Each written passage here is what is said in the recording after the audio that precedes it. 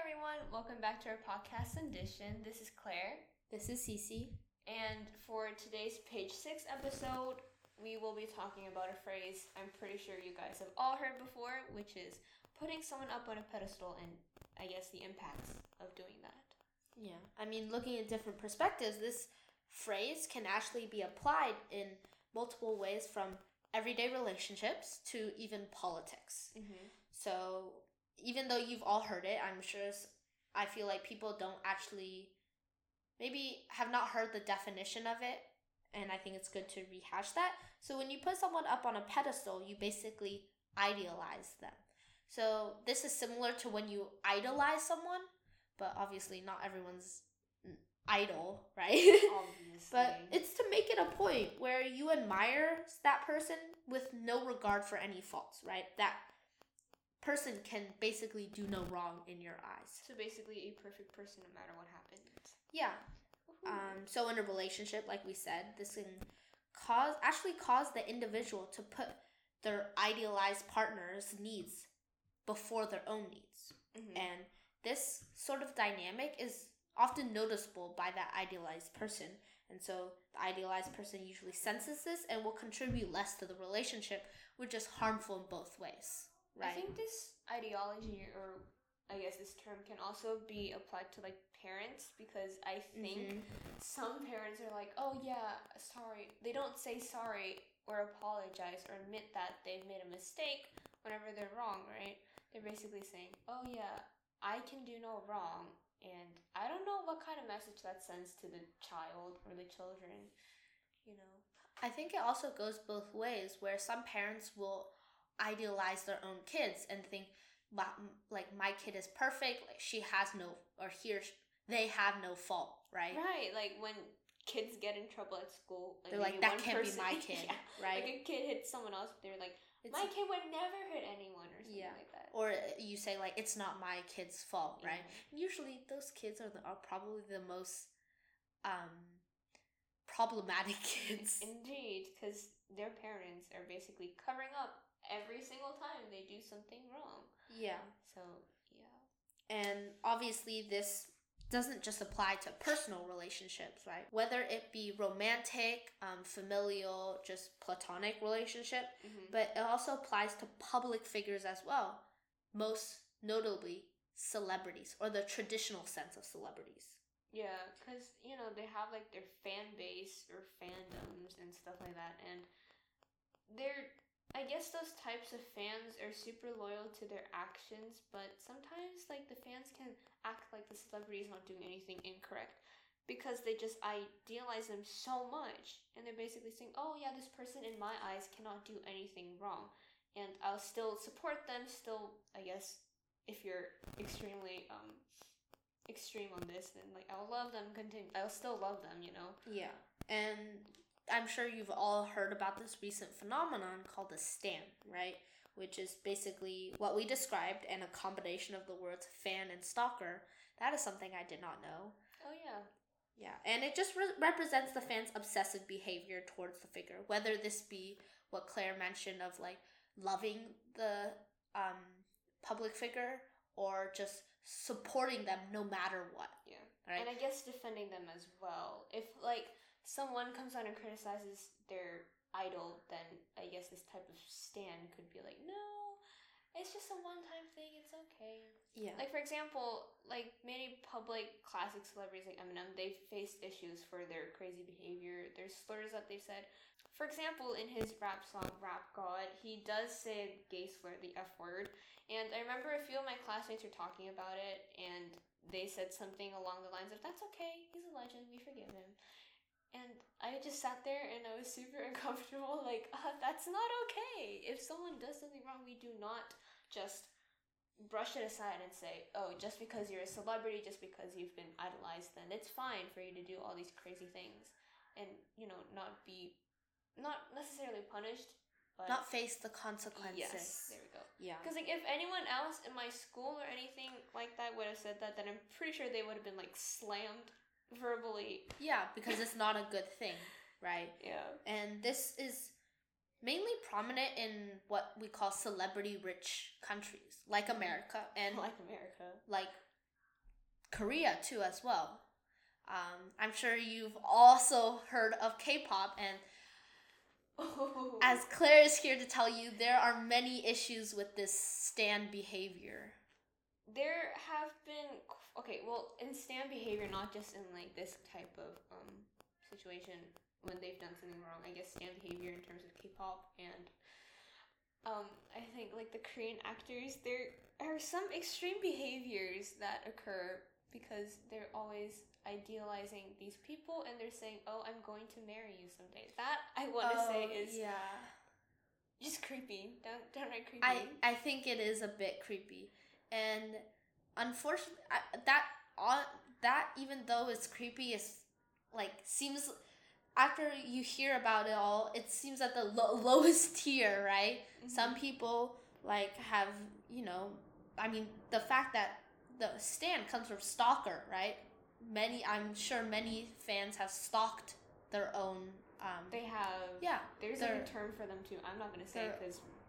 Own idols, and this isn't only like this is reality, and there have actually been movies made out of this, where I don't remember which, but I remember there's definitely a good amount of like episodes or movies where there's a stan, like a fan stalking a celebrity. Like in Criminal Minds, there was one issue with that, and Lucifer too. There was actually, I think it was the second or third episode. There was a fan that was kind of crazy. Which season? First season. Wait, really? I can't remember that. Yeah. Oops. Yeah, and this can range from even like, from what I've heard from like Claire, right, as someone who's more involved and has more knowledge of the K-pop world, is that these stans often get mad when the idols go into romantic relationship. Like when, I guess, the K-pop idols get married or something like that, have a kid even, and they're like, "No, my husband," and I just... Yeah, and it's harmful on both ends, right? I mean, think about the celebrity, right? They must be like thinking about like, why can't I do what I want? Like, I love this person, I want to marry this. I also want to continue like being supported by the people that support my music, right? Or my work, my art. Also, I have heard of fans like sending death threats to the idol's partner as well. Yeah. Because like the fans crazily think, well, I don't want to use the word crazy, but like, it is crazy. I think it is. Illogically believe that they will end up being the partner for their idol, which, sorry, Tony, but that's just unrealistic. Yeah. You see this actually more in, I think, Korea. In America, you see a different type of death threat where if that celebrity is in a feud with another celebrity, they will be sent like death threats, right? I remember, especially as like two big celebrities. If you remember, I remember this when Cardi B and Nicki Minaj, they were fighting over something that, like, I think one lady said something about the other girl's child, the other rapper's child, right? And they got in a fist fight and whatnot, and there was like everybody was their own individual fans were attacking the other, right? Which I think, and I mean, obviously, you shouldn't say something derogatory towards someone's child, right? But is it really worth getting all these death threats from the other person's fan Yeah, base? one, that's not good, and also two, whoever said that, right? Their own fans should be able to recognize, hey, that's not okay, right? Don't say something like that. But instead, they attack the other person or the other group, and like we said, it can range from hateful messages to crazy things like murder and sexual assault. You know Chris Brown, right? Yeah. What about him? He was, I don't know if he was tried, but he sexually, I don't know if it was sexual assault, but he assaulted Rihanna. I think there was one issue, it was a long time ago, and he got hella backlash for it. Why do I not know this? Well, I guess Cecilia is more American celebrity culture. And recently, there have been artists like I don't even want to say his name, but he has tattoos all over his face, and he is a rapist. He's like sexually assaulted girls, and yet people continue to support his music. I think that's disgusting, honestly. I don't know why these people are still supporting these artists, because I know people often say like kind of separate the art from the artist, right? Mm-hmm. But the art is something that the artist is in the art, but unfortunately the art is inherently the artist. Yeah, because like the artist is creating that art from his own beliefs, his own thoughts, and I guess creativity, right? Mm-hmm. So you can't really, I don't think personally that you can separate the art from the artist. At least not entirely. Maybe some things at some point you can, but to an extent, no. Yeah. And it's honestly crazy to think about. Mm-hmm. But like, I think this phenomenon can also be seen in like politics as well. Not to, to a different degree, I think. Not as that. Yeah. No, actually, I feel like going closer as we have become more media obsessed and like clickbait obsessed, right? I think there's actually been this phenomenon is actually more prevalent in politics. Like candidates attacking the other side based on, like attacking their like their family members, their personal relationships, and not their policies or their own political actions. Like they should be, right? But they're personally attacking these people and their relationships with others, which has honestly gone a little bit too far in my opinion. And I see both sides of it. Like I've seen, particularly in this presidential election, right, the two main candidates, right, I think in Biden, right, many Biden Democrat supporters say some weird thing. I follow a range of people on of politicians and other people on Twitter, right? And sometimes you see in the comments, it's super derogatory. For example, if you see Melania Trump's page, right? If you scroll down, there's some really derogatory comments about like women, like sex workers, modeling, right? I think those should not be in place. If that's what she wants to do, let her do it, right? They're basically slut-shaming her in the comments, which I don't think is appropriate. It's not. It's, first of all, that's not even like linked to like the politics that we see today. It's not even related. Yeah. Second of all, you shouldn't even be doing that in the first place. Like, the woman can do what she wants to do. That's none of your business personally. So why don't you stop and just worry about yourself instead of worrying about the choices that other people make in general.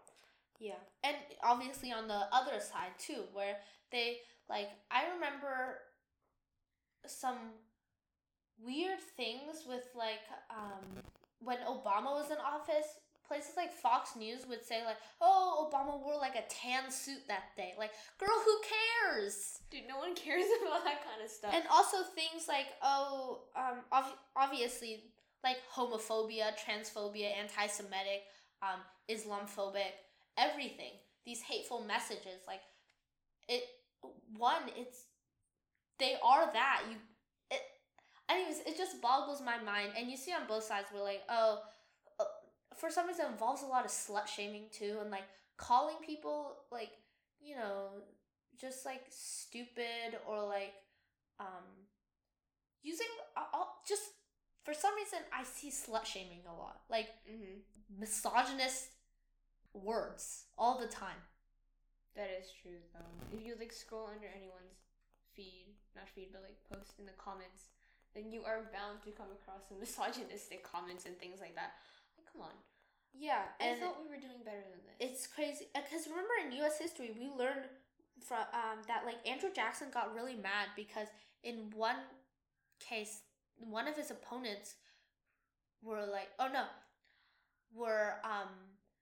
members?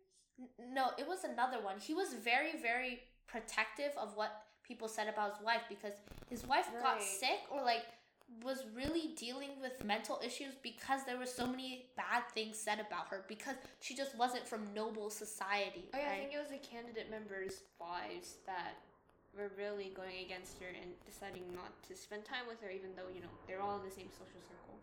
Yeah, and I mean, people are touting like traditional values and whatnot because, you know, it's what outside of what they constitute as traditional family values, right? Mm-hmm. But I mean, for goodness sake, I did not know hate was part of traditional family values. Exactly. Like, we do not need to go this far. Sure, you can have your disagreements and whatnot because everyone is bound to have like these clashing opinions, but we don't need to take it this far and insulting people that aren't necessarily directly involved in these political issues as well.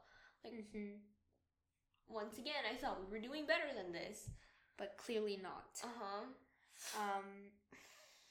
We did go a little off track. I mean, okay. Yeah, so, I mean, like we said, many voters, especially in such a partisan country, right? Like, this person versus that, Trump versus Biden, Democrat versus Republican, and whatnot, progressives versus conservatives. The country seems to ignore the faults of the candidates sometimes. And let's be frank, there are faults, right? We all have faults. I have faults, Claire has faults. Yep. Every president has faults, right? Some no one's others, but like, you know. What? Nothing. Everyone has faults. And I mean, the issue is that when there are no faults when the faults are not addressed to the specific individual, how can you improve as a society, as a person, and learn from your mistakes, right? Because if they're not facing their consequences, what's the point? Exactly. And I noted this because obviously recently Supreme Court Justice Ruth Bader Ginsburg has passed away, and her contribution to gender equality, access to abortion, and more were immeasurable and considerable to this country, right? And people, obviously, she deserves all the praise she gets, right? Yes. For doing all these things. Exactly. I mean, in terms of that case, she is a revolutionary character. But people seem to have started treating her as some sort of celebrity. And since that has happened, there has been that type of phenomenon that I have noticed. It's being applied to the situation. Yeah, people are kind of touting her as this person who can do no wrong, basically, right? Painting her as like the notorious RBG, well, there's nothing wrong with that, but it just kind of builds to the part where people are putting her on a pedestal. I guess it's just because, well, I think one can say the good outweighs the bad, but that does not necessarily mean that we should just not consider the bad. Yeah. And also in this age of social media, like you mentioned before, I guess having those kinds of highlights of her good behavior being circulated across the web, that further progresses this phenomenon. Yeah, and no acknowledgement, or at least recognizing some of the mistakes she's made, right? She has had an inconsistent track record for tribal rights and racial discrimination and criminal justice as well. But over the years, she has changed a bit due to criticism, right? People have said like, hey, like, I don't know if this is, like, would this be constitutional? For example, this is not a court case, but this is one of her more recent public comments. Oh, yeah. I think she commented something about how Colin Kaepernick, along with some other players, how they've been, like, kneeling during the national anthem, and she kind of called it dumb or stupid. Yeah. So, I mean, she apologized right after, but that just shows that there needs to be criticism for these types of actions. We can't just cast that aside and just praise her for everything, like all the good things she's done. Yeah. We could, but at the same time recognize that these people also have their own faults, their own, I guess, not the sides that aren't as good or praiseworthy. Yeah, so you can celebrate but also acknowledge. Yes, that's the good. I think this applies to so many things.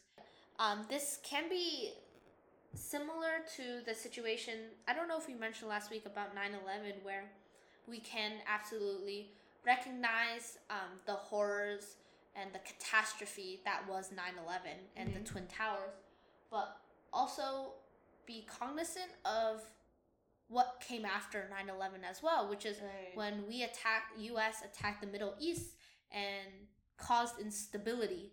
Yeah, exactly. And for also some things that they weren't even responsible for. Plus, also in the United States itself, people terrorizing, I guess, Middle Eastern people here, and kind of blaming them for something again that they did not commit. Things like that, just because of, I guess, their race, where they're from, their religion, and things like that. And you can still what they see, look like too. Exactly, and you can still see this kind of discrimination today. Right? Xenophobia. Still pretty rampant in this country. So, I guess what we're here to say is that putting people on a pedestal, putting events on a pedestal, is not healthy for anything, right? And there has to be some sort of backlash and criticism to be able to move on and better ourselves. I mean, we can, like we already said before, recognize, acknowledge the good progressive things that people have done, but also acknowledge the flaws and, I guess, the bad things about the person. Like, no one is perfect. Like, for real though. You can't just paint this person as a perfect person and expect nothing to happen, you know? And weirdly, like, going with this conversation, this is basically cancel culture. I feel like we moved into cancel culture, but that is a conversation for another day, because that has too many layers to discuss. Yep. So that's our conversation about putting someone up on a pedestal today. We feel it's just another thing that we want to talk about and mention. But before we leave you on this episode today, we also still need to mention our little fun fact about Sunday. Yeah, so one fun fact is that months that begin on Sunday always have a Friday the 13th in them. Oh, I didn't know that. Yeah, well, I think one is August 2021, which is the year we're graduating. Pretty cool. Yep. So yeah, that's all that we have today. Thank you for listening. Have a good Sunday.